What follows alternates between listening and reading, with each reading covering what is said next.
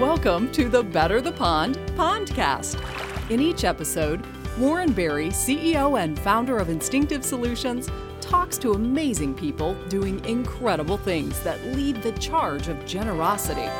We'll discover what makes each guest a bit of an odd duck and how they continue to better the pond around us.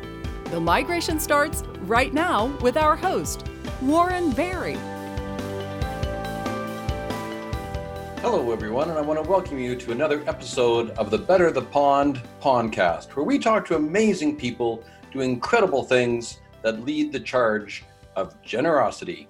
My name is Warren Berry, and I'm your host and the founder of Instinctive Solutions, where we believe that everyone is an odd duck, but that's what makes them awesome. Today, our guest is Mr. Edward Fitzgerald. Now, Edward is definitely from across the pond. He lives out in the UK. He's an international keynote speaker on sustained innovation.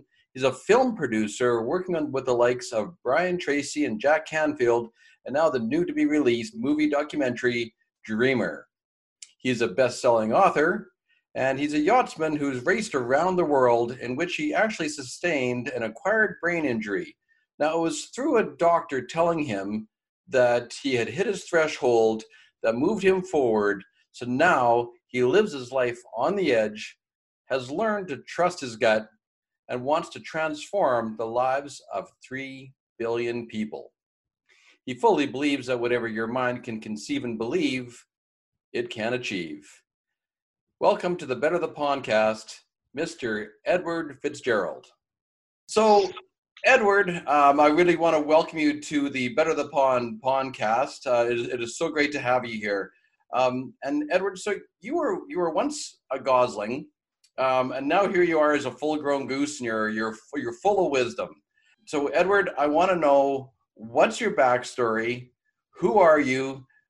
Tell us all about yourself. What's got you here today?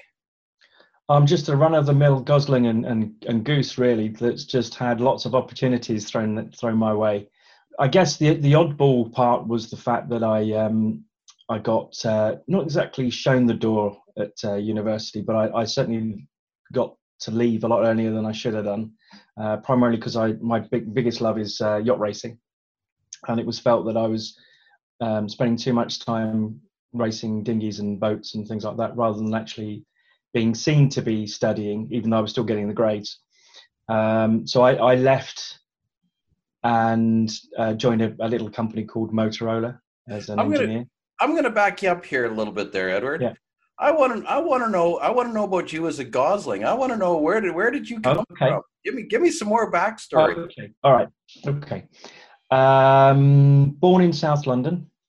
My father was a builder and decorator, but spent a lot of time in the film industry, decorating, building sets for big sort of TV productions and films that were filmed at Pine Top Studios, which is just outside of London. My mum was a stay-at-home mum, and I've got a younger sister that's 18 months younger than myself. And we didn't have a meteoric view of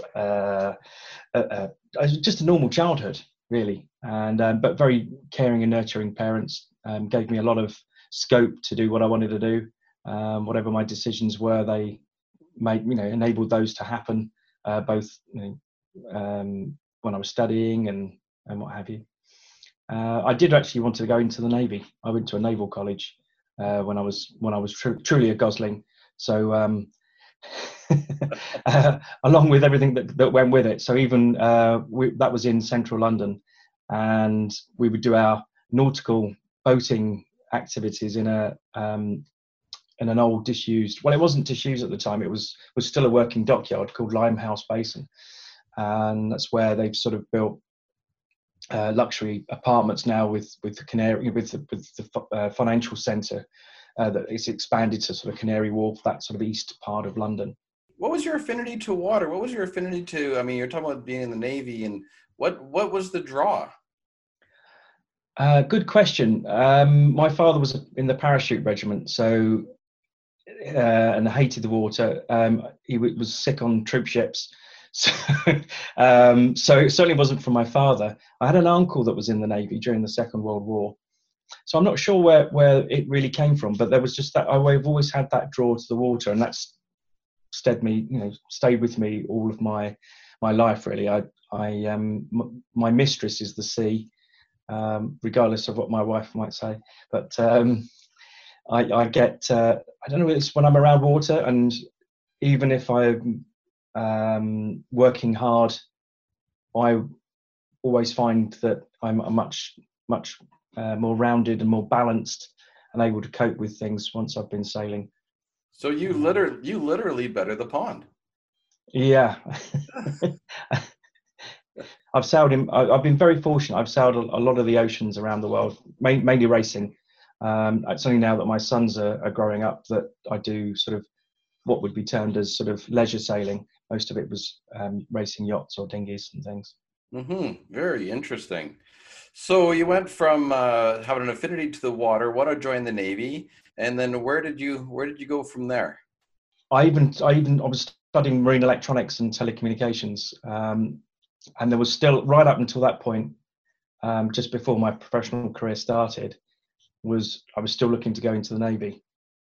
And then I looked at what the artificer pay was in the Royal Navy versus what I could do on land, and the land job paid more. And as it turns out, I've actually worked in about 80 different countries since then.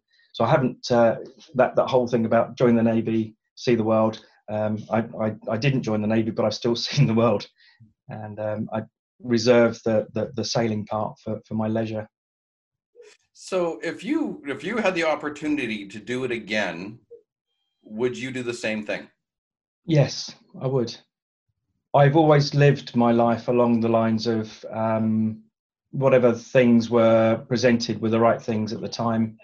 If I made the wrong decisions, with hindsight, I'd look back and say, "Oh, I wish I'd have done X or Y." And I chose not to beat myself up and say, "Well, I can only make the decisions that I made at the time with the knowledge that I had." With hindsight, obviously, you see the issues and you have more knowledge. So no, I wouldn't go back and do it any different, because it's led me in a different path, and obviously the paths that it's led me to where I am now. Perhaps it would have led me to where I am now much sooner. Right. So bring us up to speed. We talked a little while back, Edward, when I first got to know you, and I think you have an absolutely fascinating story. So, shall we bring you up to speed into your sailing days, and then where that's led you up until today? What's that story? So throughout my professional career, I so the odd goose or the odd gosling. What's made me an odd duck is that I started a consultancy practice when I was age 23 for consulting with big multinationals, having only done a few years in industry itself. So I guess that was the odd bit, was the fact that there was me, fresh-faced 23-year-old, advising large corporations on how to bring products and services to market in various markets around the world. And I haven't really looked back from that. And interspersed with my traveling with work, I've always, as I said just a moment ago, work hard, play hard. I've always tried to involve the sailing aspects of it. Even when I was based in the south of France, I found that the sailing wasn't very good. So I'd fly back at the weekend to go racing, and I'd be back at the client's site on the Monday morning. And about 9 years ago, yes, it would be 9 years ago, I was just another race in a force 7 winds, which is about 35 miles an hour. I got hit on the forehead with a stainless steel ring about the thickness of my thumb. And because of my competitive nature, apparently, according to the neurologist, I continued racing. We were leading our class at the time in this race that races around at one of the islands that we have off the south of the UK. And then I wasn't completely diagnosed at the time, but the issues that I had was I'd lost connections to all my learned memory. My speech was slurred and laboured, and I was literally wandering from one room to another, couldn't hold a thought in my head, which is rather concerning when you're a consultant and you're advising large corporations, if you can't remember anything, then you're not much value. So the businesses that I built up over that period of 20 plus years, unfortunately, sort of crumbled and went to the wayside and closed down because I wasn't able to run them. I had former directors that took advantage of the situation. It was quite a low point in my sort of professional career and what have you. Yeah. Do you remember the moment? Do you remember the when it all happened? You still have that memory of what? I do, which is kind of bizarre, really. But I do, because I was still conscious. It didn't knock me out completely. Initially, I thought because the tail end. I don't know if anyone's familiar with sailing. Was the sail that goes at the front is called the jib, and it's because we're in full 7 winds. It's quite a really heavy canvas sail and quite a large ring on the end of the sail, on the corner of the sail, and you have ropes tied to it. So it was the tail end of those ropes that hit me. So the metal hit me on the forehead, and the ropes hit me across the cheek. And initially, I thought I'd split my cheek open. That's just how, and that was where most of the pain was. But I can still visualize it now. It was just appeared to be historical events that I'd lost. It was mainly learned memories. So, I still recognize family and friends. That was the embarrassing thing, actually, was I'd be walking down the street and I'd smile at somebody thinking I knew them but couldn't think where from. And the problem is, if you even you smile at a stranger, they smile back at you. And I was none the wiser to know whether, like, is he just being weird and not saying hello to us? Because outwardly, I didn't look any different. So that must have been quite something for you to go from, being a 23-year-old and you're creating a consultancy business with major corporations, which is a huge endeavor in and of itself, to all of a sudden on a dime, your life turns. It switches in an instant. Yeah. Obviously I was 40, what have I been then, 43 or something. So it was quite a way through my career. I was running projects remotely in New Zealand at the time, and it was the realization that I opened the laptop trying to work, and it wasn't. I think the profound thing for myself was, it wasn't that the login was asking me for a username and password, and it was like, oh, I've forgotten it. It was just no realization that there should have even been a password or anything. And it was, God knows what I would have done if I actually got into it. I probably wouldn't even been able to navigate my way around, Word or some of the email programs or whatever it was. And the problem was that, and I still do now, I've relearned how to do it, was I would use a different unique password that was roughly 18 characters, and I would memorize them. So I always had a good memory for numbers and characters and what have you. And so it was that kind of the little things, the realization that, oh God, there's just nothing. I don't even know that it should have been asking me for a password. Just bizarre little things like that. Yeah, let alone the big stuff. Yeah, isn't that fascinating that the big things and names and whatnot that you had learned over time that you couldn't remember, but yet it was some of the smaller with numbers and things that you could. Isn't that fascinating what our brain does? Yeah. So where did you go from there, Edward? Obviously now your life has turned. You can't remember things. Now, where did you bring us up to speed from that point? When people say about having a brain injury, quite often they don't understand that what's coupled with that is quite a lot of other issues that then, so depression and, I at the time I was having severe headaches. I had 2 sons at the time. Third one's come along since. And, they were young and screaming. So I was left with hypersensitive hearing, which I still have now. So along with that intense headaches, it just become unbearable, apart from the total exhaustion. And as I said, I was diagnosed with clinical depression, but it's not a constant, over about 18 months or 2 years, that there's the highs and the lows of being recovered and then depressed again. I had one of the things that I realised was that I wasn't able to articulate to the neurologist and the supporting staff the problems that I was having. So they were making assumptions, and especially obviously the frontal lobe is the executive functioning, and a lot of the things like I had hypersensitive taste and smell as well as hearing, and they were like, well, those aren't related to that part of the brain that's been injured, so I realized that I couldn't actually read. Well, I could recognize words, and in order for me to articulate, or this was my rationale of it at the time, even though I couldn't really rationalize things, was I needed to understand, something inside me said I needed to understand how the brain worked so that I could then explain it better, because I was always struggling for the words. And so I just learnt to read the leaflets that they give out for all the different brain injuries or injuries to different parts of the brain, and that's how I started to learn to read again. So the words meant something. Well, the words on themselves I could read, but I put them in a sentence that didn't make any sense. And certainly if I'd spend several hours just reading one side of paper, one sheet, I couldn't retain the knowledge.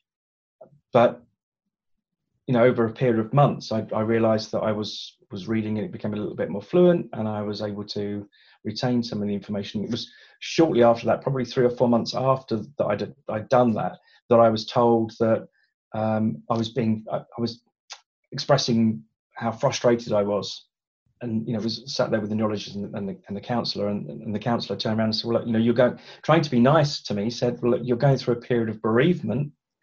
The neurologist said, you've reached this plateau, and you're mourning the loss of your capabilities and functions. You're not going to be able to work internationally like you were before. And, but something apart from anger, just something deep inside me said, I don't believe this. And it wasn't until after that fateful meeting that I realized, that I started to think, oh, hang on a minute. I've learned to read again. And I am remembering everything that I read. So hang on, my memory's not gone completely. And so I didn't have any reference point. There wasn't anything that people would recount tales of people that have had spinal injuries and they've learnt to walk again, and the spinal cord's reconnected, but nothing with relation to the brain. So I didn't have any social reference to say, well, okay, that person's got better, or that's had a similar accident to myself. And how did that feel, Edward? I mean, when you mentioned that that there were the people that you're working with you, and I'm sure well-intentioned, but they were making assumptions on what you were capable of or not capable of.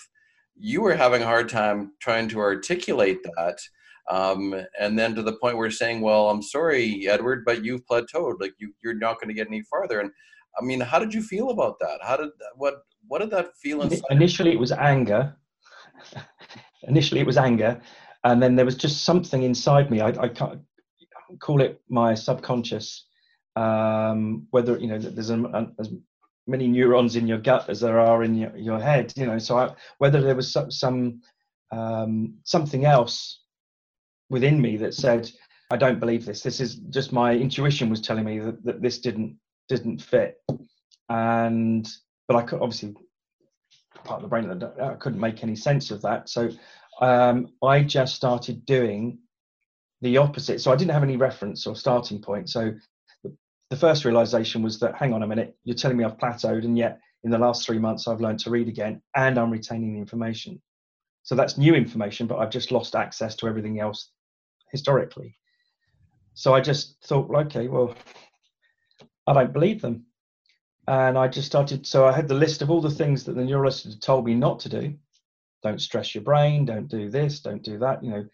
Even the very first project I took was either working with an existing client overseas, or to stay local and work with a company that was probably the most stressful I could ever think was the most stressful company I've ever worked with. And I thought, no, I'm going to do the opposite. So I started exercising my brain. I started to learn new things, just quizzes and just anything to exercise the brain. I just had this complete and utter belief that the brain is such an amazing organ that you don't that we're still learning. And a lot of the medicine that's practiced at the moment, no disrespect, is based upon 20th century knowledge of the brain, not the advancements that we have now. And over a period of time, I couldn't tell, one of the problems I still have is working out timelines for things historically. I probably wasn't very observant or very good with that anyway, but I'd have to try and work out, okay, where was I when this happened, to work out a particular date.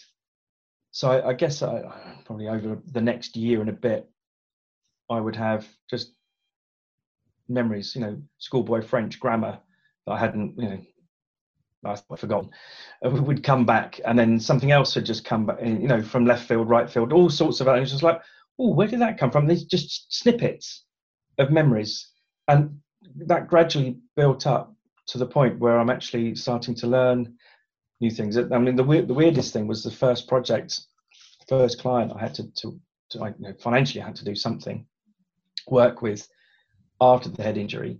I was doing things that I'd been, that professionally I'd been doing 20 years earlier, and I could do in my sleep.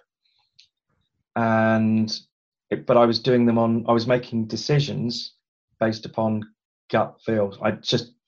That wasn't right engineering wise, but I couldn't say categorically, well, you can't do it like this because of X, Y, and Z. I just didn't have the X, Y, and Z knowledge, but something instinctively said, no, you've got to do it this way, which is the other bizarre thing of how, obviously how I was able to know instinctively that was right or wrong. But interesting that the lever that you had was for somebody to tell you that you couldn't. Yeah, absolutely. Right. I'm so thankful for that. Yeah, and the fact is that you trusted your gut, you trusted your instincts. That piece inside you that said that was talking to you and said, "Here, go this way." Right. It was leading you. Which I think is really fascinating, and also I think that you're walking proof of neuroplasticity of the brain.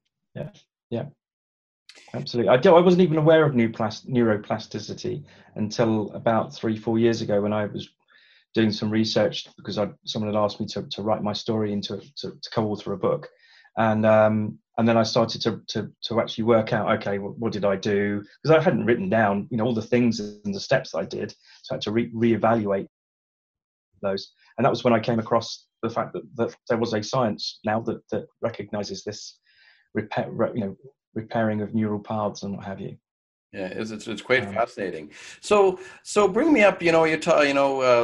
Looking at some when we had talked before, looking at materials. You've gone into film producing. You've written a book. You're an international keynote speaker. So how did that all come into play, Edward?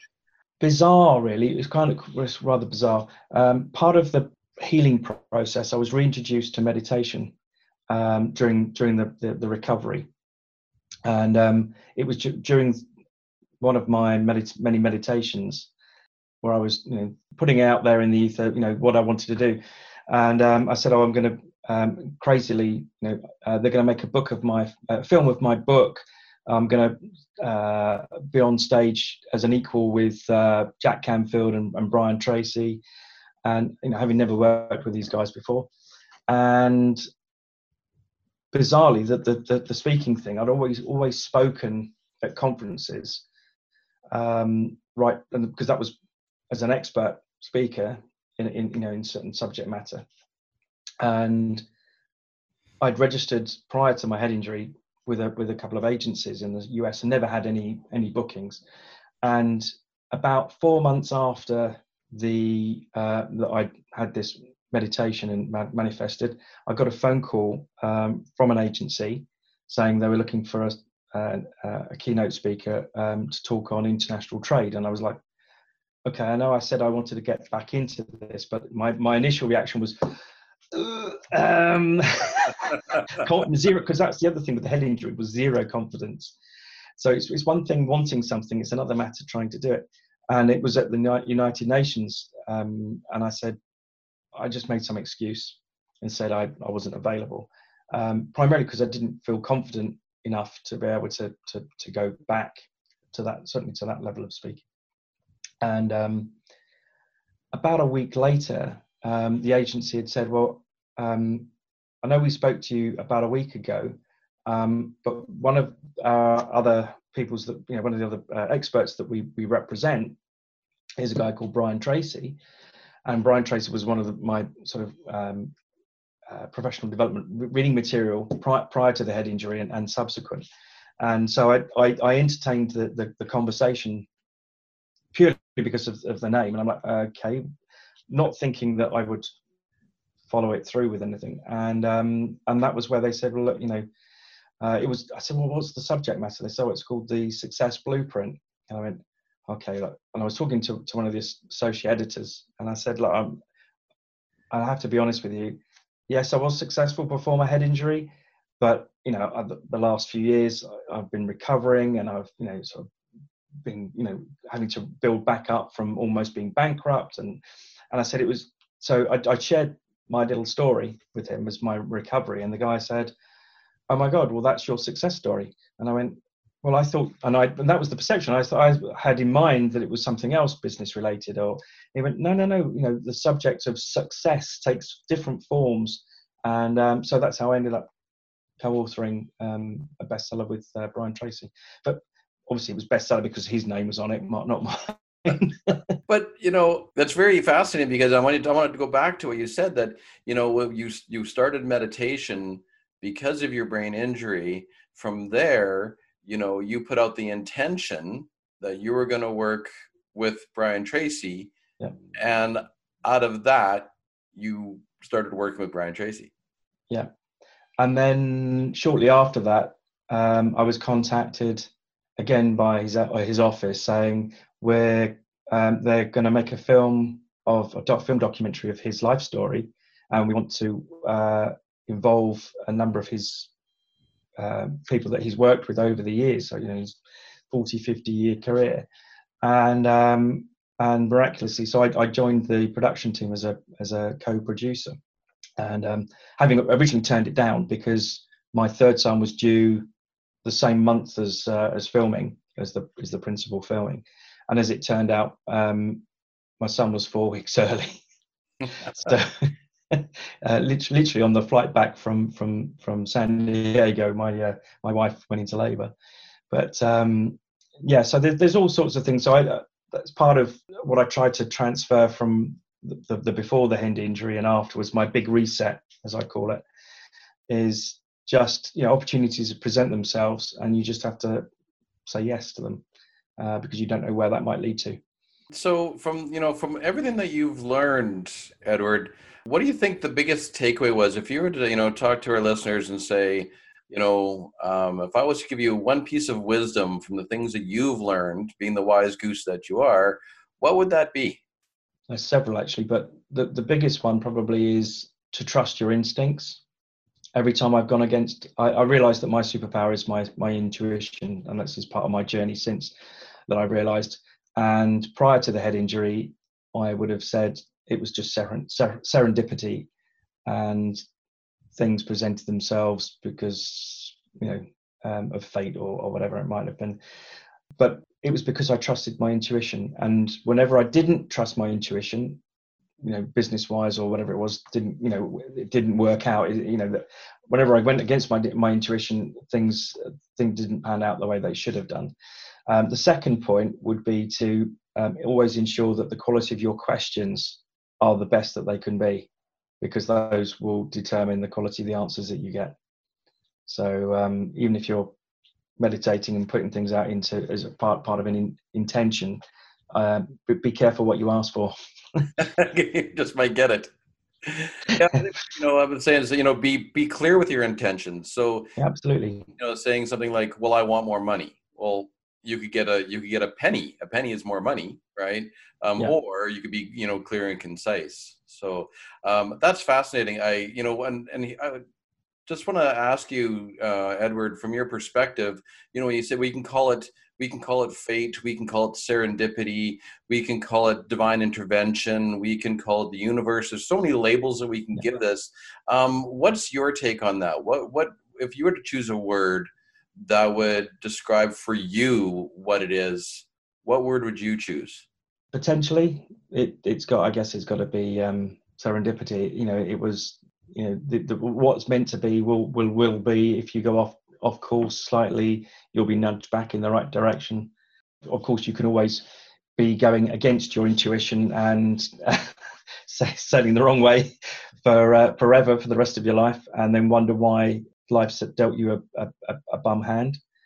But sometimes you just have to go with the flow. Just play with the cards you're dealt and see what happens. Yeah, I mean, I listened to Tony Robbins, and I mean, one of the things that I really like what he says is that life happens for you, not to you, and I fully believe that. And I think, does that kind of sum up what you were trying to say?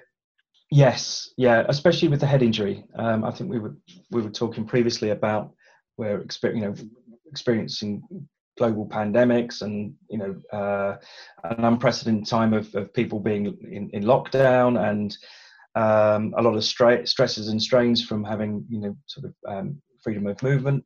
And I feel so fortunate that I had that head injury, even though I had several years of utter pain, heartache, both financially, emotionally, mentally, stressful. The things that I learnt through that period have set me in good stead for where I am now. So the techniques I've learnt, knowing that I should trust myself and trust my own decisions. That part of that is actually, if you're a control freak, it's like, I don't want to release any control. It's about releasing and being happy that the right things are going to happen. Isn't that interesting, Edward, that you're grateful for a head injury? I know I probably wouldn't have been saying that I certainly wasn't saying it even 3 years after the head injury and 4 years after. It's one of the things that I did do was, I didn't know who I was, what made me successful, what made me tick. I had to reevaluate my life. I went through various exercises for myself, going through identifying what my core values were, and that ultimately led me to realize that I was living my life incongruent, not in congruence with those core values. So there's things that I was doing. I was making, taking startups from Silicon Valley and helping them expand globally and be a success, and they're now, $2 billion plus turnover organizations. And I realized that actually I think I worked it out, there's over 4,500 products that and services that I'd helped launch globally in around 80 countries. And less than 5 of those innovations actually had a positive, meaningful impact on the lives of anyone, of humanity or the population. And there was a couple of medical products in there, but very, very, very few. And so I realized that my life's path isn't really that at all. And I guess that's I've worked through getting the clarity of what my purpose is and what it is, what skills that I have inherently and what I'm good at, to make the difference, to work out, okay, how can I follow my purpose, or how can I embody that to the best of my abilities. I believe that we're all odd ducks. I believe that we're all misfits. Tell me about a time when you were the odd duck, where you were different, but what did you do to stand out? And you let in earlier, said what your superpower. So I want to know what your superpower. I want to know, Edward, what makes you awesome? This isn't bragging. This is a celebration of who you are. So I look at it as it's your inner goose coming out to play. So, yeah. Edward, what made you the odd duck? I was just being me. I don't think I realized I was odd. I didn't want to fit inside the cookie cutter mold. I didn't ever feel when I was growing up that I had to be part of the gang or whatever to fit in. I was quite a sensitive young man. I guess I was always happy to keep myself to myself if I didn't feel that those people didn't align with my views or the way that I looked at the world. So if that made me an odd duck, then perhaps not following the flock. any individual things, like, oh gosh, I don't know. Very creative, imaginative mind. Again, none of these qualities are unique to me. These are, there are probably tens of thousands of your listeners that would say, okay, yeah, I'm very creative, vivid imagination. I've got a good sense of injustice. Again, these are, some of my core values. And I guess those individually, when put together, makes me that odd duck. But I think, honestly, Edward, that I believe that everyone is equally creative. I think that what makes it special is that it's, each individual's spin on that, that makes us the odd duck. And, and you never wanted to fit in as a kid. You wanted to do things differently, and that separated you from the flock, which is fine. And, and it's really, and you looked again of you have a brain injury, which then set you on a different path. And I think that's really quite exceptional. And how you're putting that into play, all right, that's what makes you awesome. So, and you led earlier into your superpower. You said your superpower is trusting your instincts. I've yet to hear anyone say that, and that is absolutely you're talking my language there, Edward. Tell me a little bit more. I fought it. I fought it occasionally, and that's why it's when I fought it, things didn't work the way they should. I should have just realized afterwards, with hindsight, I should have trusted my intuition. So for my listeners, right, what does that look like?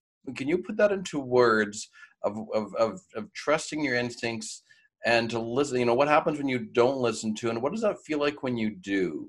You've experienced that firsthand. And I think a lot of people, as we get into adulthood, we forget that part of us. We forget to trust ourselves. And then, the book says, or Google says, or, my boss says, or, right. I think we honestly lose that as we age.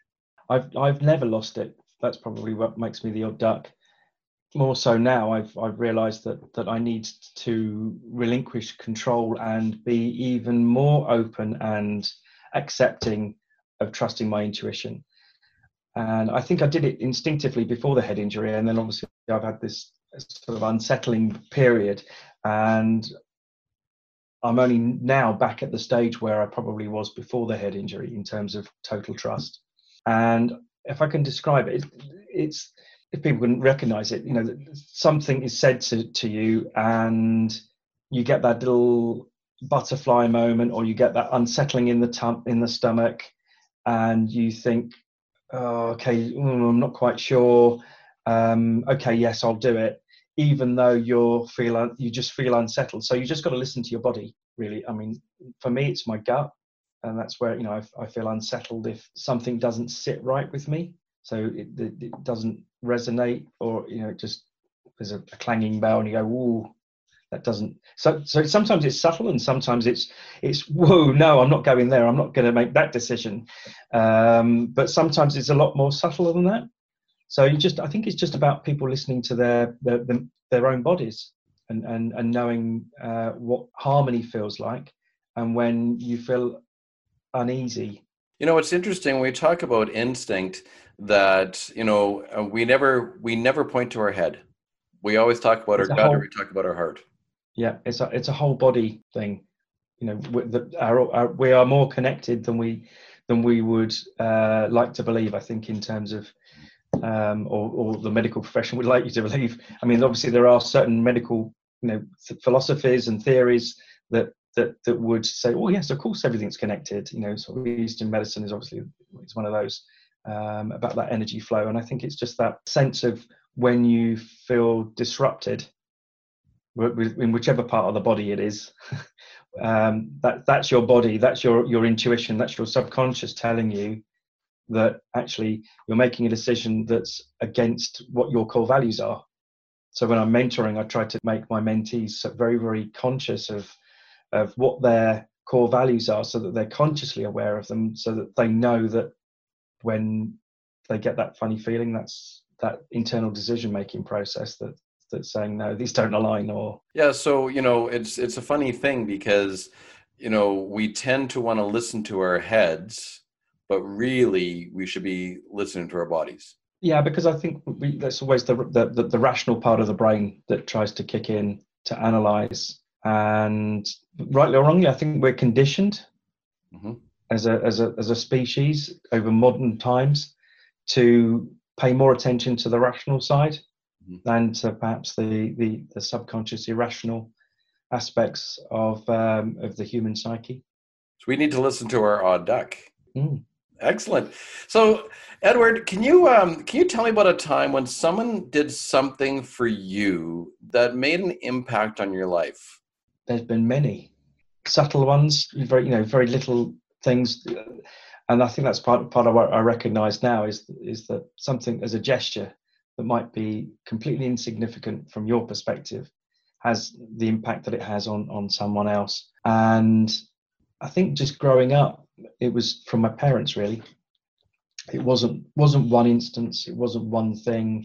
It was just that environment that they created to enable me to, I guess, a nurturing environment that just enabled me to flourish and be confident in myself to make decisions for myself.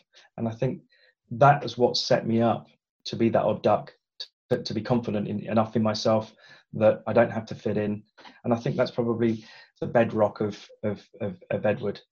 That's So can you go back to a specific time, Edward, whether it be your mom or your dad, that defining moment when you got it, that shifted things, that had that left that mark on you? The only one that comes to mind in terms of shifting moments, I guess, was I'm not even sure how old I was, but I've got a vision of myself sat on the edge of a cliff with my dad, and my mum freaking out, and my dad saying, "It's fine." My mum's obviously seeing the crumbling cliff edge and wanted to protect. My dad saying, "It's fine, we're okay," because obviously he was in the parachute regiment, so heights weren't a thing for him. Just being on the sea was his uncomfortable element. And I guess that was probably looking back, even though I probably didn't realize it at the time, that was just that knowing that the trust, I guess, the bond and the trust. And my dad, and most other parents might go, "Okay, I'm so reckless," but just having that trust, that knowing that I could experience these things with him being there and being there to support me. Probably rather extreme, but is it? Your dad took you to the edge and let you know that it was okay. That's a valuable life lesson right there. Yeah. I've always said, if you're not living life on the edge, you're taking up too much space. Yeah. So Edward, what are you doing right now to better the pond? What are you doing to give back? What are you doing to make the pond better? That's my first question. And my second question to that is, why are you doing it, and why does it matter?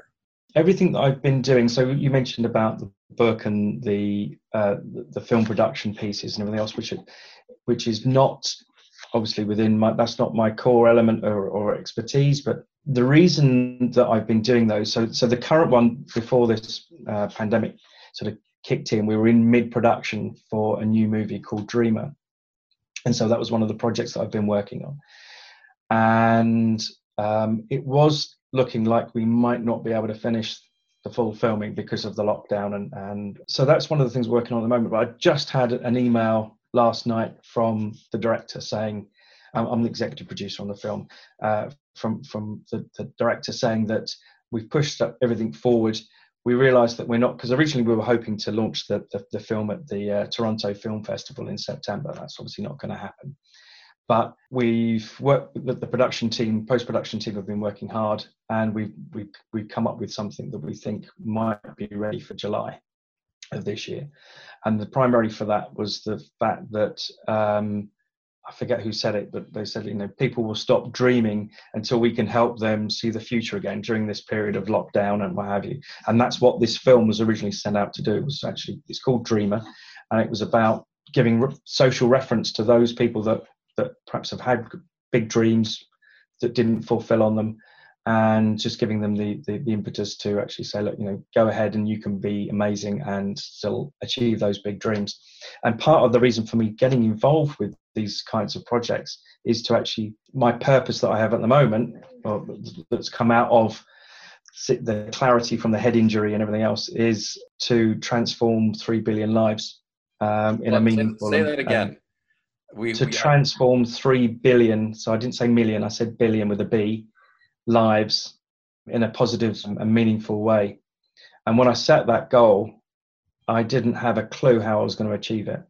It came as a consequence of reading a report that an additional 3 billion people over the next 5 to 10 years would be accessing the internet. So that would take us pretty much up to the 8 billion population by 2025 or whatever it would be.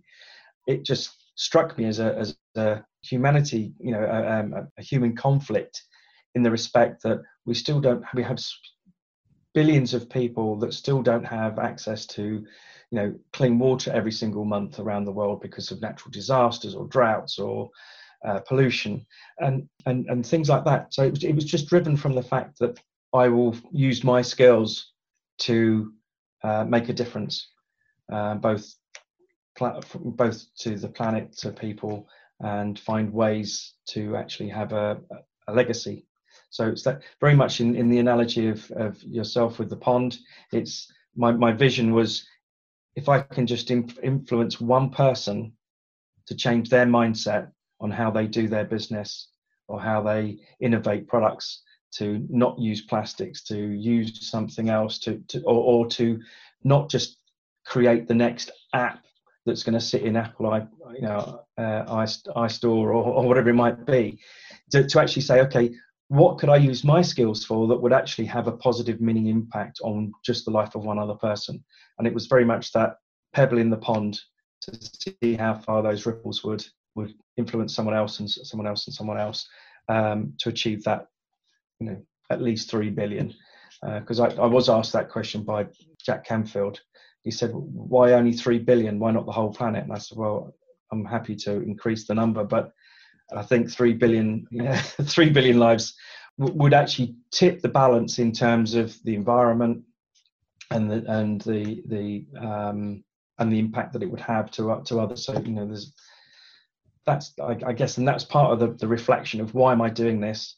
It was because I'm fed up with helping clients make billions of dollars. I don't want to be measured on, when I go out, I don't want, when I leave this world, I don't want to be measured on how many billions of dollars I've helped clients make. I want to be measured on the number of billions of lives I've helped change. Wow. That's amazing. So how far, right now, presently, Edward, how far do you think you've come in that journey?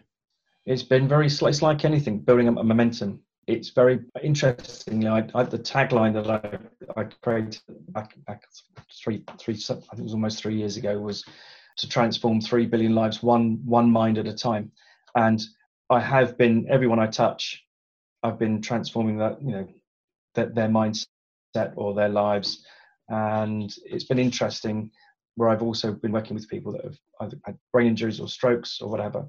They've all been told this same phrase. It's almost as though it's in the doctor's handbook that says you've reached a plateau and you're not going to get any better. So I, if anything, that was the reason for writing my story in the book, was to transform one person's life, to actually say, have faith and trust that your brain's an amazing organ and you can get better.